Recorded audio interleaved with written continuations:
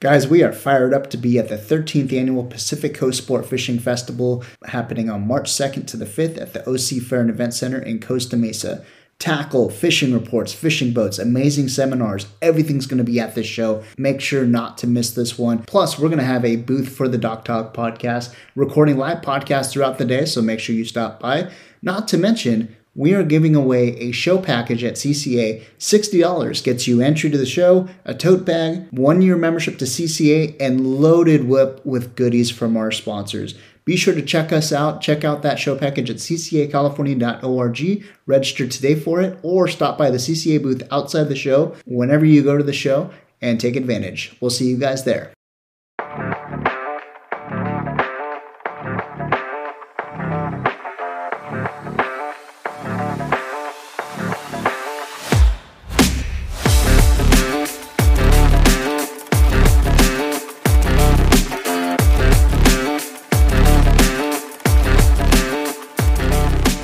Welcome back to the CCA California podcast. My name is Chris, alongside my good friend, Mr. Darren Kryle. Darren, what's going on, dude? How are you? I'm doing good, man. Great to be here.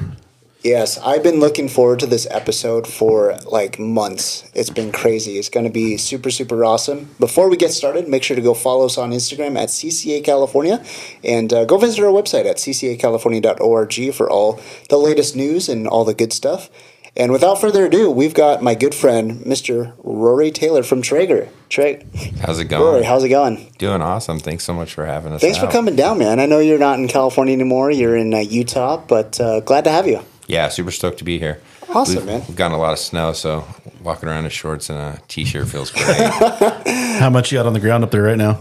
I read a report that Alta ski area has over 6 feet. Man. Yeah. 6 feet. And we live kind of down in the valley, and I've shoveled more snow this season than I've had in the last two winters combined. So no kidding. We need it. You know, got to keep those dead bodies and meat hidden. So hopefully we get a good winter. Oh man. Well, before we get started here, when was the last time you went fishing down here in Southern California? Man, earlier this year. Yeah, this year was a little bit hectic. You know, obviously the world was crazy, so I didn't get down as much as I'd like to. But yeah, I think it was early summer. I think we snuck out and got a couple days in, but nothing too crazy. Bluefin fishing or something? No, mostly just inshore local stuff. Nice. Yeah, nothing too crazy. Do you prefer that, the inshore stuff, or as opposed to the bluefin? What's attracted me to fishing was not really what we're fishing for, but who I'm fishing with. That's always been really cool. Like, that's what I think is the best part about That's fishing. what it's all about, right? 100%. So, really, it's just, if I get an invite or I get an opportunity to fish with somebody, like, I mean, I don't care what they want to fish for. Like, you know, I'm just looking forward to hanging out with those people and hanging out with friends and stuff. So, yeah, I mean, I'm a little bit ADD, so I don't mind standing on the stern and casting for 10 hours straight. Mm-hmm. So, yeah, I'm not picky. Like, if it's time on the water, I don't care what I'm fishing for. Nice. Yeah. And in Utah, you're huge into trout fishing right now. I just got into fly fishing. How's that been? It's been wild. Never in my wildest dreams did I think I'd be getting so, like, obsessed with trout fishing. Mm-hmm. But yeah, it's kind of hard to explain because, you know, growing up in Southern California, like, all my buddies that fish, they're pretty aggro. Like, it is balls to the walls, like, running and gunning, like, it's, you know, it's aggressive, right? Yeah. So you look at all these Instagram accounts and you look at all this information about fly fishing and they look so dainty and it looks so finessey and they're wearing these matching outfits, you know, and it just never really jumped out at me. And we were up, we had some customers come into town, so we took them fishing, and we were fishing on the Provo River, which I didn't know this at the time, but apparently it's one of the most sought after world-class trout fisheries in the world. Right in your backyard. Literally 20 minutes from my doorstep. And we were just fishing small little dry flies and catching a couple, was having a good time. And then all of a sudden I hooked a small fish, probably 7-8 inches, nothing big. And I'm pretty accustomed to, when you're fishing bass and stuff, they'll jet in a hole or whatever it is, right? Mm-hmm. All of a sudden the thing just stopped. And I thought maybe it was hung up on something. Mm-hmm. And all of a sudden it started running upstream.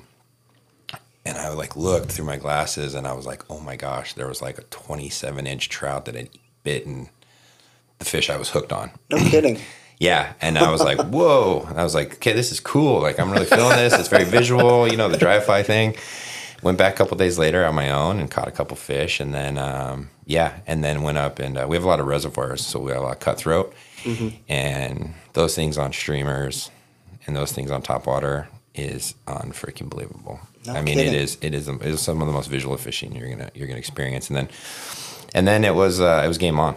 I was waking up at 3 a.m, driving all 2.5 or hour and a half, 2 hours, different reservoirs, looking for different cutthroats and areas and stuff. And it was all new, learning it. I have navionics from living down here, so a lot of those reservoirs were on there, so I was able to find structure and depth and drop offs and just so it was all new to me. And then rivers don't freeze. And I haven't gotten into ice fishing yet. Everyone talks about how great that is, but I'm not there yet. But and then I just fished all winter long in the snow. There's something about being on the ice fish. I mean, I don't know if I could do it. That's always in the back of your head. The ice is going to break. I've done it once. Right. And that crackling, like apparently you want to hear the crackling. That's a good sign. Really? Yeah, because it's adjusting, it's freezing. Like it makes those sounds when it's actually getting thicker. But good to know. Yeah, no, I'm not. Yeah, like I said, I don't know if I trust. I'm a big dude. Like, and you see guys out there on like what do you call like snowmobiles and like side by sides on the ice, just like trying and they around. tow these sheds out there. Yep, I didn't realize there was ice fishing in Utah. big. Yeah, Really? I think it's a lot of. It's very social too. Like people will drag TVs out there, and then they'll just like put their their big tent shed thing up, and then it's just they'll be barbecuing, watching football. No and kidding. then just like with 12-inch hole so again it's like I don't I think there's a handful of guys that are super avid from what I've gathered, but I think it's pretty social. Wow. So you've been out in Utah for a couple years now. So you're pretty much dialed into trout fishing right now.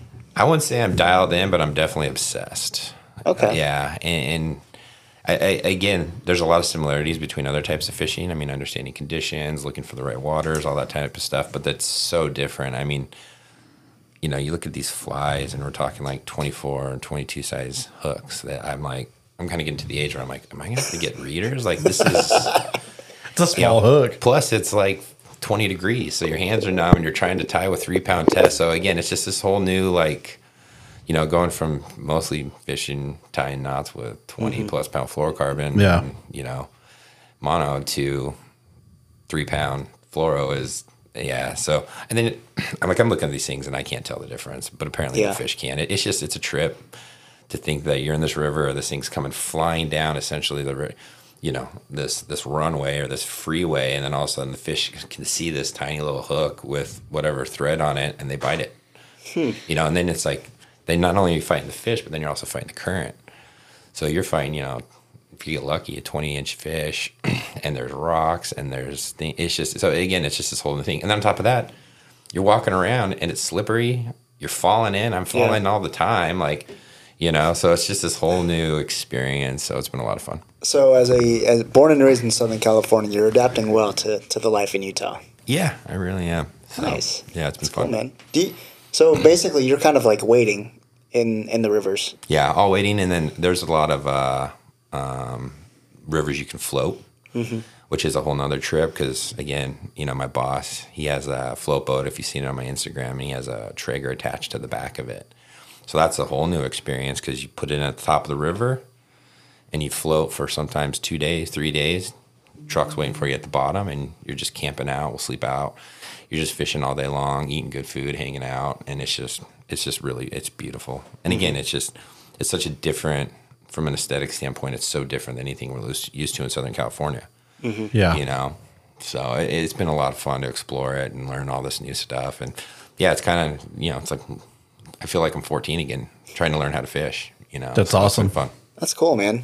Well, before we get too much further along, you're at Traeger now. Tell us a little bit about the gig there, and what were you doing before Traeger? Yeah, it's a funny story, actually. So it's actually been 8 years this month, so I've been there for a long time.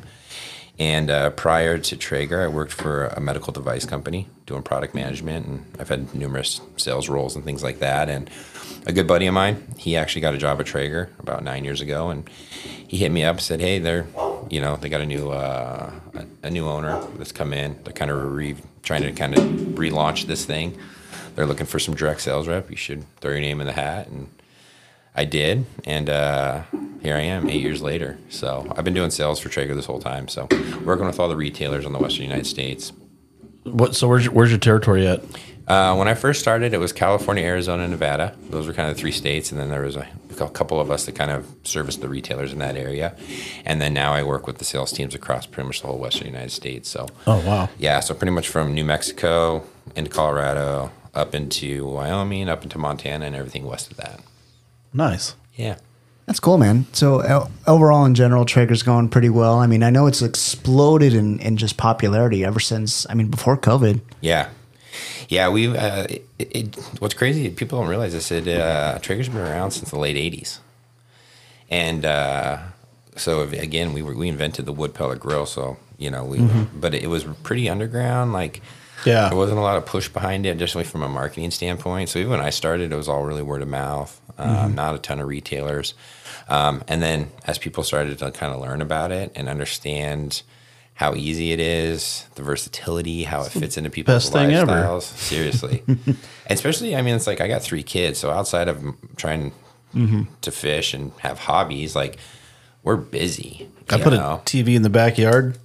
I set mine on till I got to watch the barbecue. To out there drinking beers, watch TV. Now I got to stand by it. Yeah. That lasted about a year until my wife figured out that I don't have to stand by it. Yeah. And then I'll never forget, we used to go to church, and then I'd be like, I got to go home and check on the barbecue. So I bail and leave church, And then we came out with the one that had the Wi-Fi. Oh, yeah. So I'd be like, wake up Sunday morning, and she's like, make sure you use the Wi-Fi one so you don't have to leave church.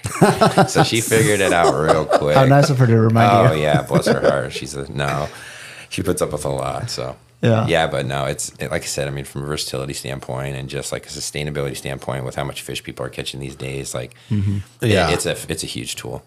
When it comes to the pellet grills, Traeger's especially, I mean, it's with the popularity and with the explosion of just pellet grills in general and all that, it's transformed. I bet you've probably seen guys or gals, for that matter, basically who either hardly cook or have never cooked before, and that's pretty much either given them confidence to cook or just transformed everything in the kitchen. It's made everybody a Michelin chef.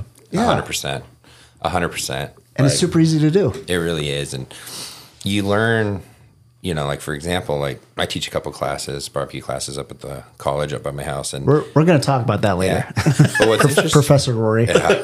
But what's interesting is it's like really like, okay, so I, pulled pork. It's super easy. You can't mess it up. It's a very forgiving meat. But I'll just change the seasonings based on how I want to serve it. So if I want to do a traditional pulled pork barbecue sandwich, my kids like sweet stuff, so I'm going to go more sweet. But if we're going to do tacos and I want to turn that into like carnitas or I want to use it for enchiladas, I'm going to make it more savory. So I'm going to change that up, the rub. So I'm not changing the cooking method, but rather than using a sweet rub and then basting it with, butter, brown sugar, and apple juice, I'll use more savory rub, and then I'll baste it with like a michelada and, a little bit of Coke and a butter. Because then again, you get a totally different flavor profile. But the cooking method's exactly the same. Yeah. Oh my goodness, this was a bad idea going into this podcast hungry. One of my favorite things to put in those pellet grills is tuna bellies. Big time. Oh my God, best thing ever. Okay, so before Traeger, you were in medical devices and all that. Yep. And overall, how long have you been at Traeger now? 8 years. 8 years. Yeah. Overall, liking it. I mean, it's a killer job. I'd love to have it. No, it's been a huge blessing. I mean, I've made some of my best friends, because of that barbecue. And that's really what, kind of our goal with this whole thing is, our mission statement's bringing people together to create a more flavorful world. And it's pretty rad to like, Thanksgiving and Christmas are my favorite because first of all, I love prime rib. That is my absolute favorite thing to cook.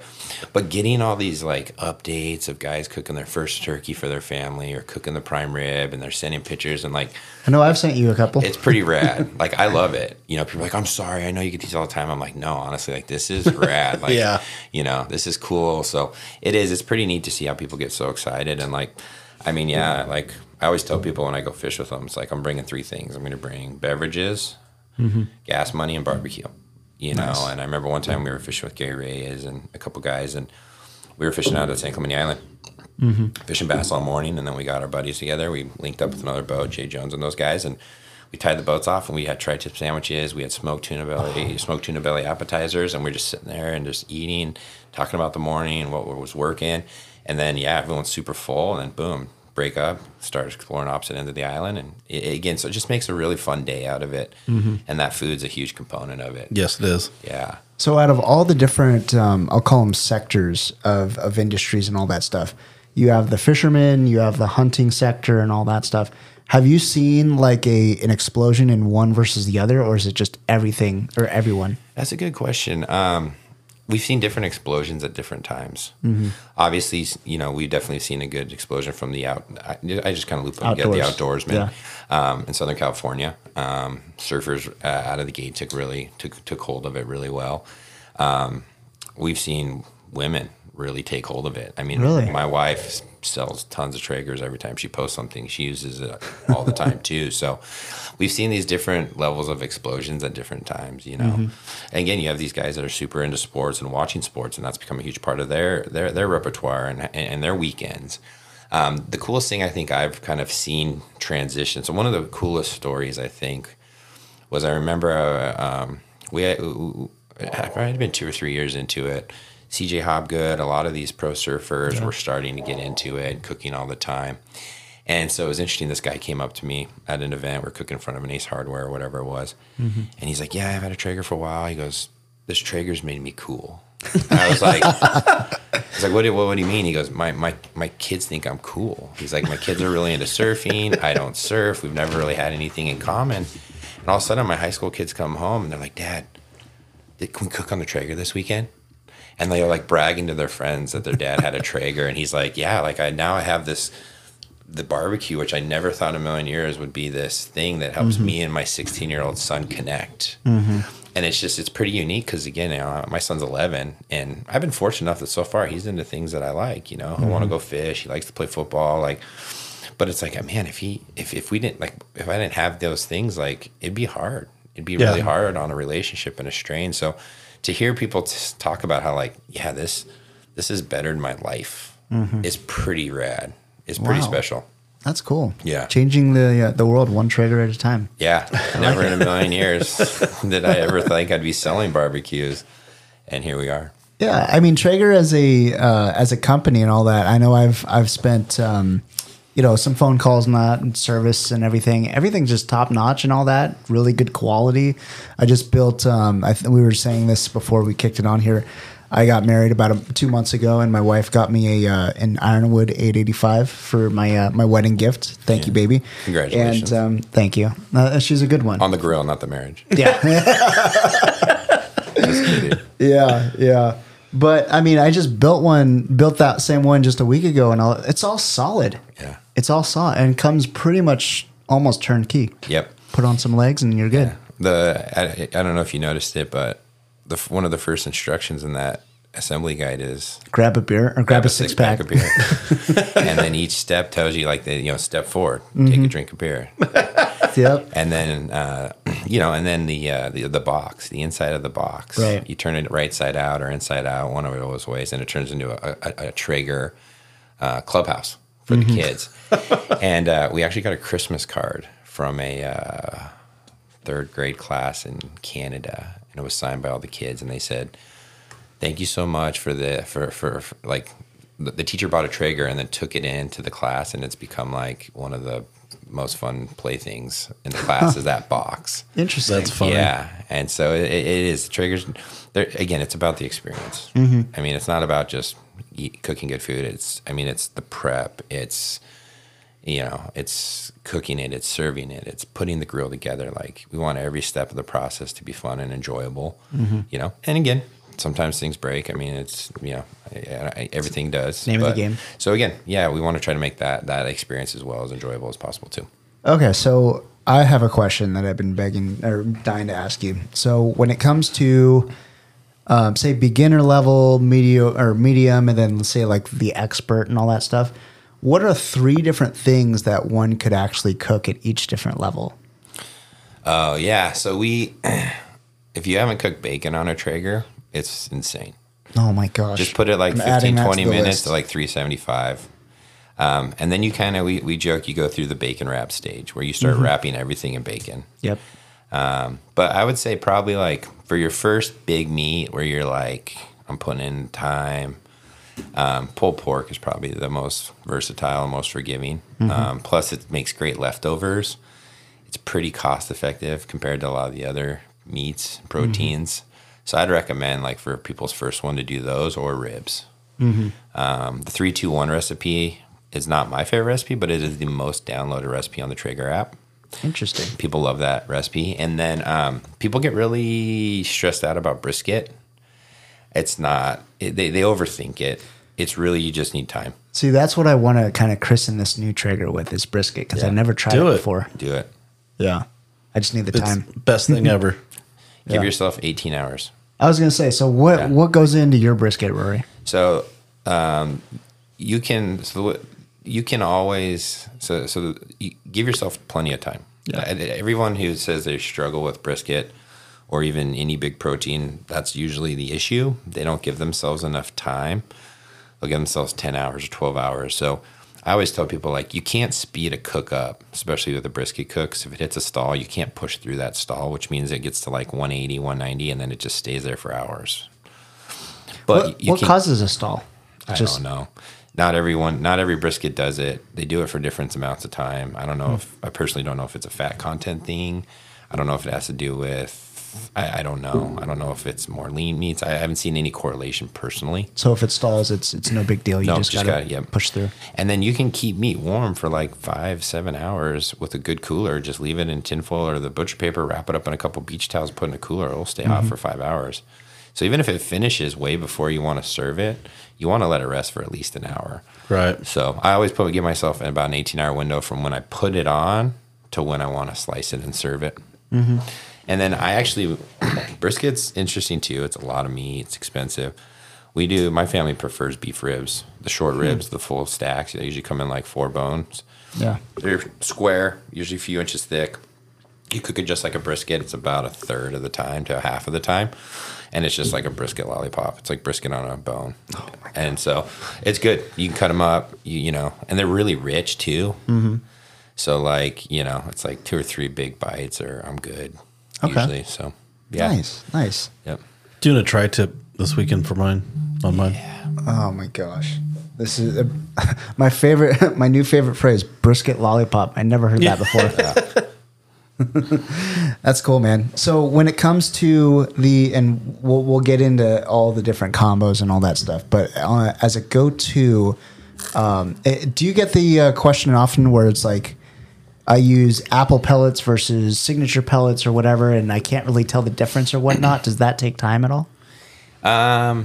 It depends on the profile. So I usually tell the difference between like a robust wood, like a hickory and a mesquite. Okay. Cherry's my go-to. Yeah. I use cherry for 99% of my cooks. It's pretty versatile. It's still really good on beef. Still has enough subtleness for pork and chicken and stuff like that, so it's easy. I'm doing it, for example, a prime rib this weekend. So I'm either going to use our bold blend, which has a little bit of rosemary in it, or I'm going to use our brisket blend, which has some cracked pepper actually mixed into the pellet.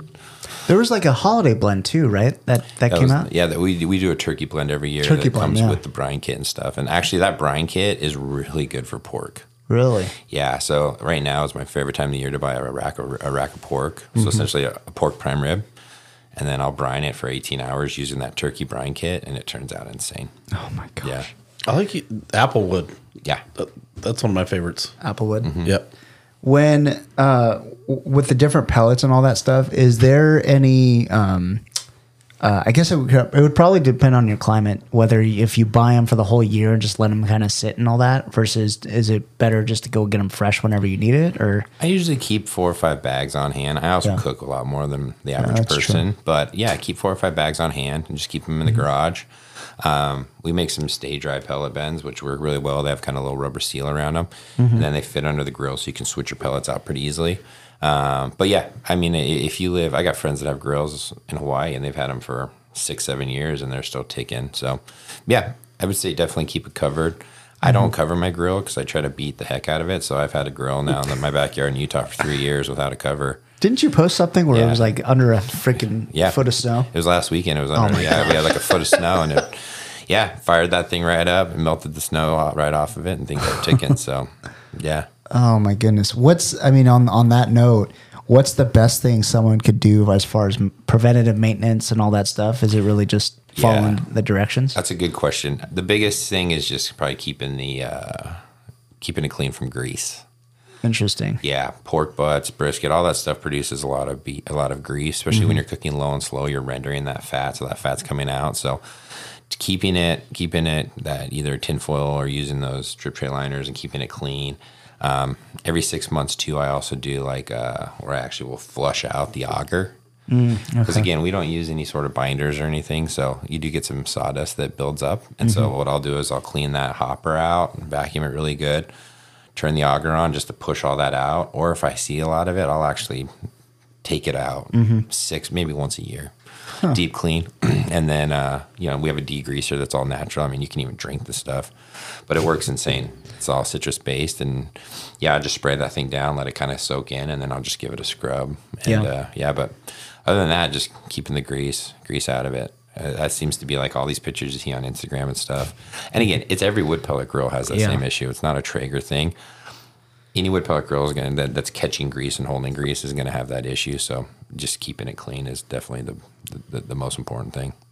Interesting. Yeah, and I probably vacuum mine out. Anytime I change out the tinfoil or change out my drip tray liner, right? I have this little tiny mini $30 shop vac I've had for 5 years, and I just zap it real quick and things are good to go. Yeah, I mean, it kind of depends. It's almost like personal preference on how often you clean your grill. Because I know guys that clean it once every 6 months, but use it, probably maybe once a week or so. Yeah. And then for me, I'm cleaning it almost religiously after every third cook or something. Yeah, you'll stop doing that. It's just like anything, right? Yeah. Yeah. You're excited, you want to take care of it, and then all of a sudden you're third and fourth night, and you're like, I can go one more cook. Yeah, exactly. Have you heard any of those horror stories where it's you've seen a picture, someone sends you a picture of this grill, and it's whoa, holy crap. So what's interesting is I usually get people call and be like, hey, my grill's not working, it doesn't get up to temp, whatever it is, and I'll be like, oh, when's the last time you cleaned it? And then you'll see the 3 dots pop up. Then you see them disappear. And then you'll see it pop up. And you see it disappear. And then they're like, what do you mean by clean it? Or they'll be like, never. I'm like, okay, let's start with that. And it seems like 9 times out of 10, a thorough cleaning usually fixes the issue.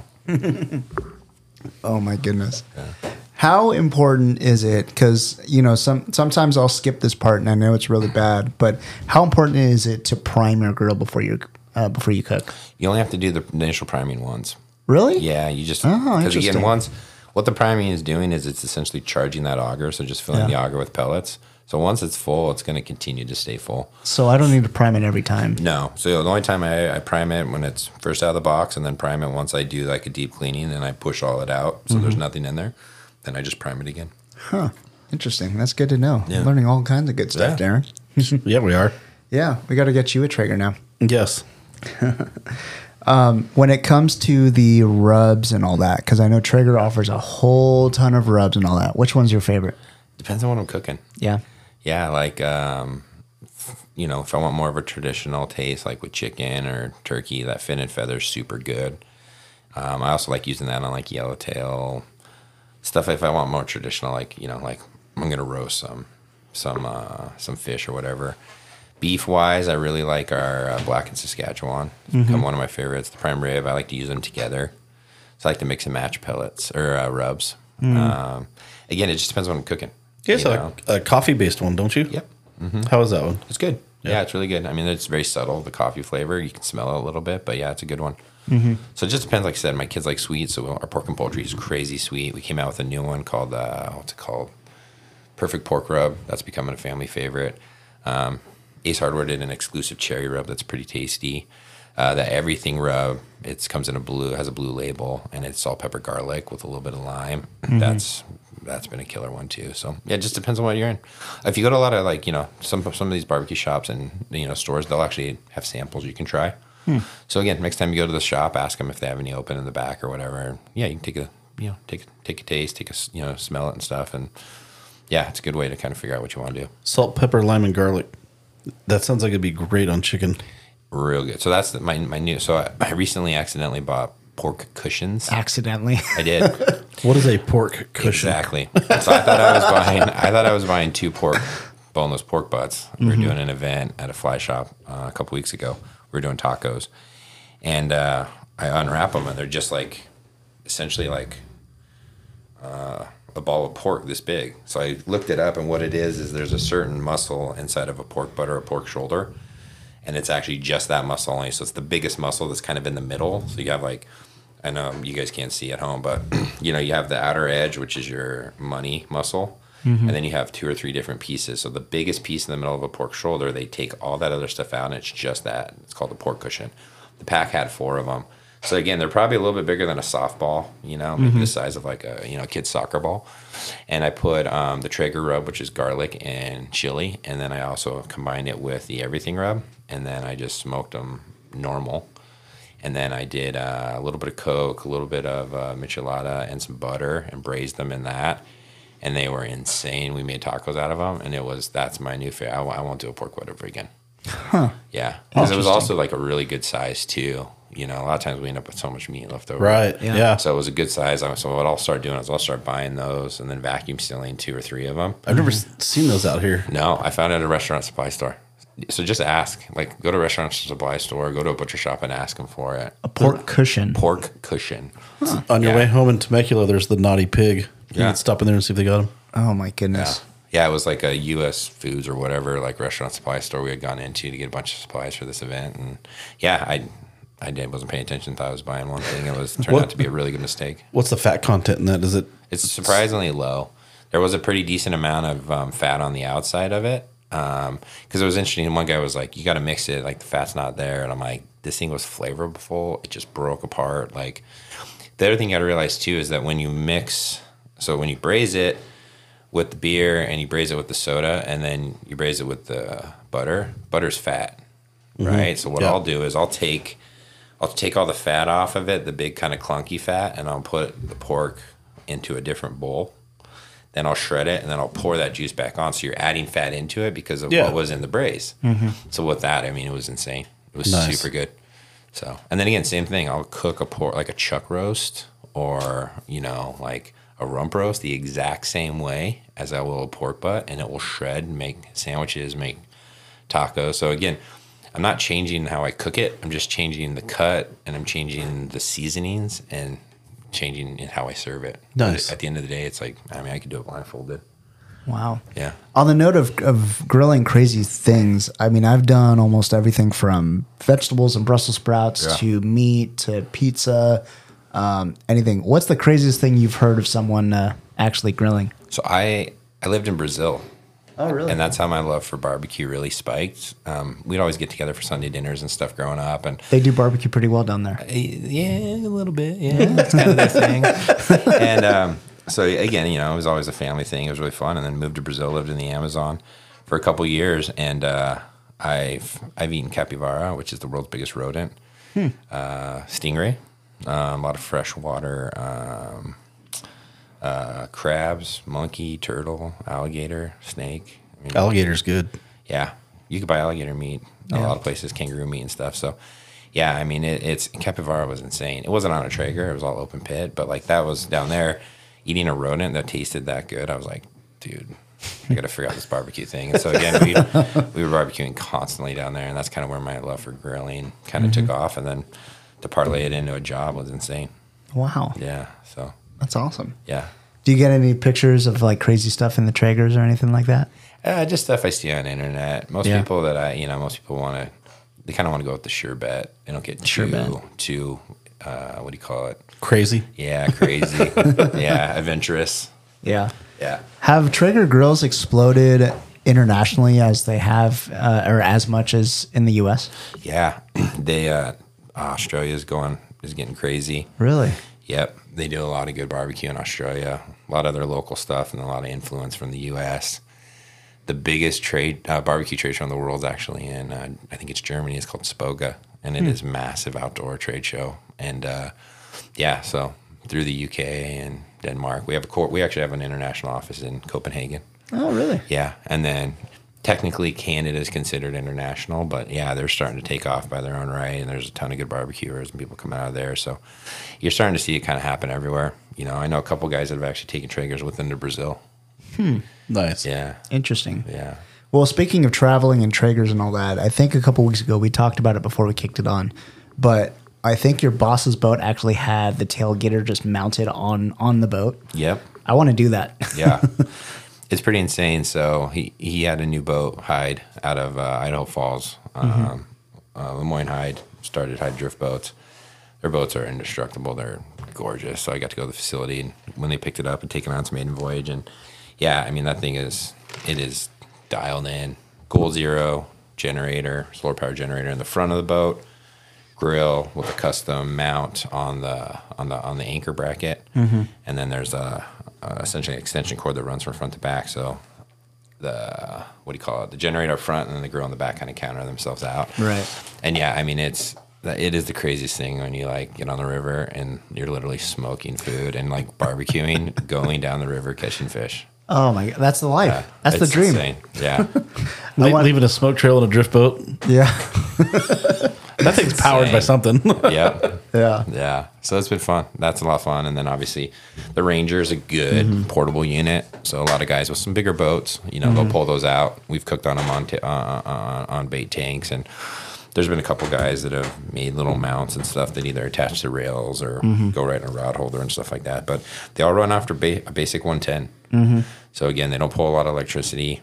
The hot rod is what pulls the most, and then after that, it's just the fan and the controller and the auger motor. So I mean, they don't pull much at all. Huh. Interesting. Yeah. I'm trying to talk. So I work for a couple different charter boats in San Diego.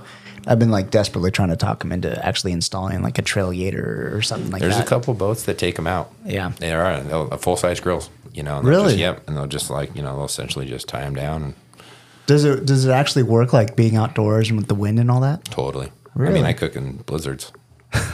Yeah, that's true. Yeah. That's true. So. On that note. But the other thing too, like if you have a grill, like cook the food at home and take it with you. Yeah. So like for example, a jet boil. So you can vacuum seal cooked pork. Put it jet boil, gets hot in like a minute and a half, 2 minutes, and it's literally boiling 212 degrees. You can take the vacuum sealed pack and drop it inside the jet boil on the boat, and it's like just like sous vide it to heat it back up. And you cut that open, pull the pork out, you have hot pulled pork. So again, there's a lot of ways you can reheat meat. Yeah. And That's stuff. the easy way to do it. It really is. It really is. So like if you have a smaller boat or center console or whatever. Plus the nice thing about that too is you don't have to worry about power. Yeah. But again, it's like a jet boil, just a little propane tank, and it's super easy to do. So Wow. yeah, there's a lot of different ways you can kind of utilize it. That's crazy. I think Traeger, correct me if I'm wrong, Rory, but I think Traeger just purchased or just bought that thermometer meter. I think that thing worked pretty well, and I can't wait to see what Traeger does with that. Yeah, it's cool. I mean, the whole thing around that is it calculates. Like that's the number one question I get. How long does it take to cook something?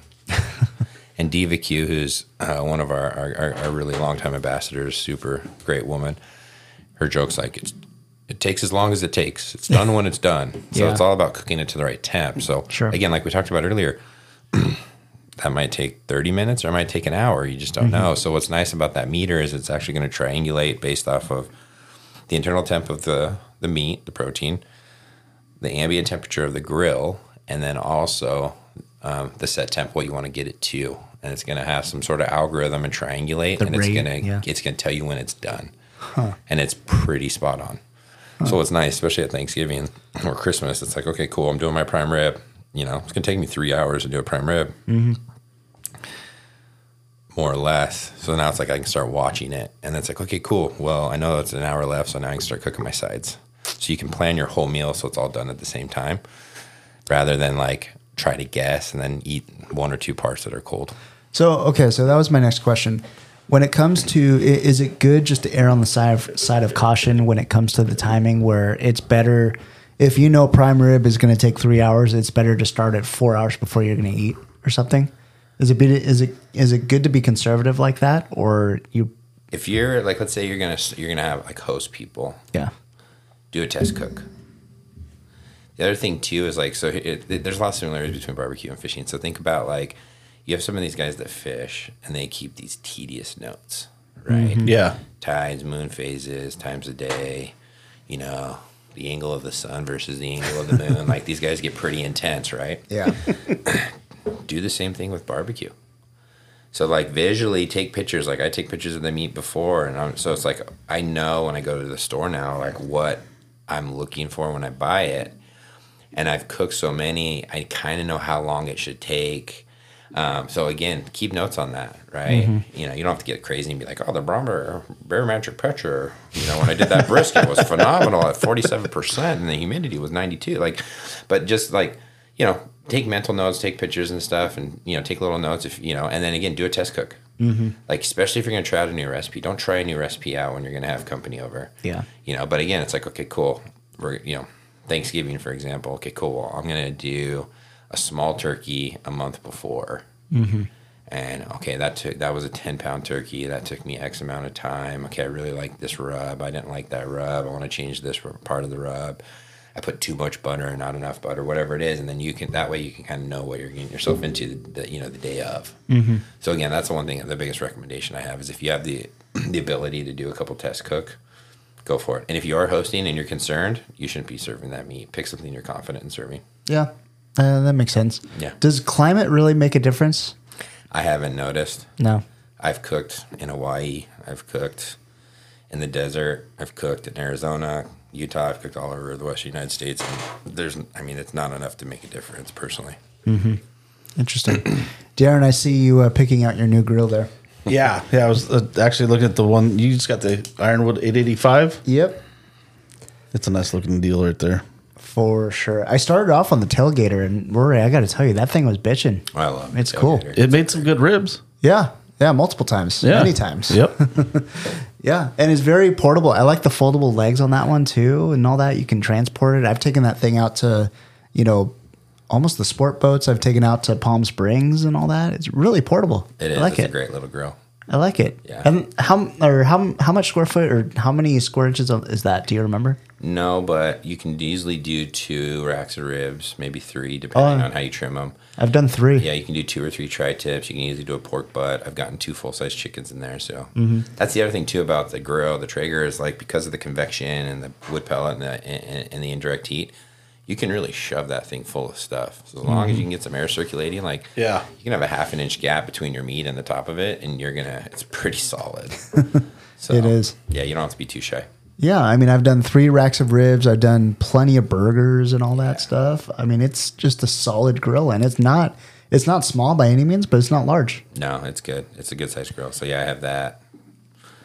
So we've done plenty of different events down at Dana Landing and all that stuff, and you typically come out with your salty dogs. Okay, yeah. So that salty dog, Casey Curtis, he's a ex-pro surfer, the godfather of Salt Creek, and just an awesome dude. He's become a really good friend of mine. So he's one of the Southern California reps for Salty Crew. He also reps Matson Sunglasses, which another good friend of mine owns out of Oceanside.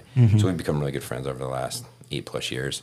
And he was taking Traegers to his events, and he would do hot dogs for the kids, and he would do pulled pork sandwiches for the adults. He got kind of through the day, and he miscalculated, and he had all this pulled pork, but he had no buns. So he started taking the pulled pork and putting it on top of the hot dogs with the coleslaw. Nice. And then we started adding jalapenos and started adding that. So yeah, Casey Curtis invented the salty dog, and it has become like a mainstay in Southern California. Like every event, like I could offer, like, hey, can I do prime rib for everyone? And they're like, nah, let's do salty dogs. Like, yeah. And then we started doing a couple salty dogs at events up in Utah, and so it's been fun to kind of introduce the fly fishing scene to the salty dog. So that's like the California burrito. yeah, exactly. Kind of, yeah. You know what I mean? Yeah. But yeah, it's insane. It's so good. I did salty dogs, I don't know, maybe like a month ago for the family. I was bored on a Sunday, and I'm like, hey, I'll just kick on the Traeger and do that. And it was fantastic. I think I put those on Hawaiian rolls instead. Oh my gosh. People lose their minds. They're like, yeah, like the first you can't wrap your hand around it, and some people are a little leery, and then they always come back for more. So the last event I saw you at, I think was it's like March or something for the seminar. I think it was May. Or May, yeah. Down at Dana Landing. Yeah. I think we served over 300 salty dogs that day. I had at least 2 of them. Yeah. So that was a good time. Yeah, for sure. Guys, that is going to wrap it up for the CCA California podcast, but we're going to continue the conversation on the Doc Talk podcast. Make sure to go follow that and follow us there right now. We will see you guys next week.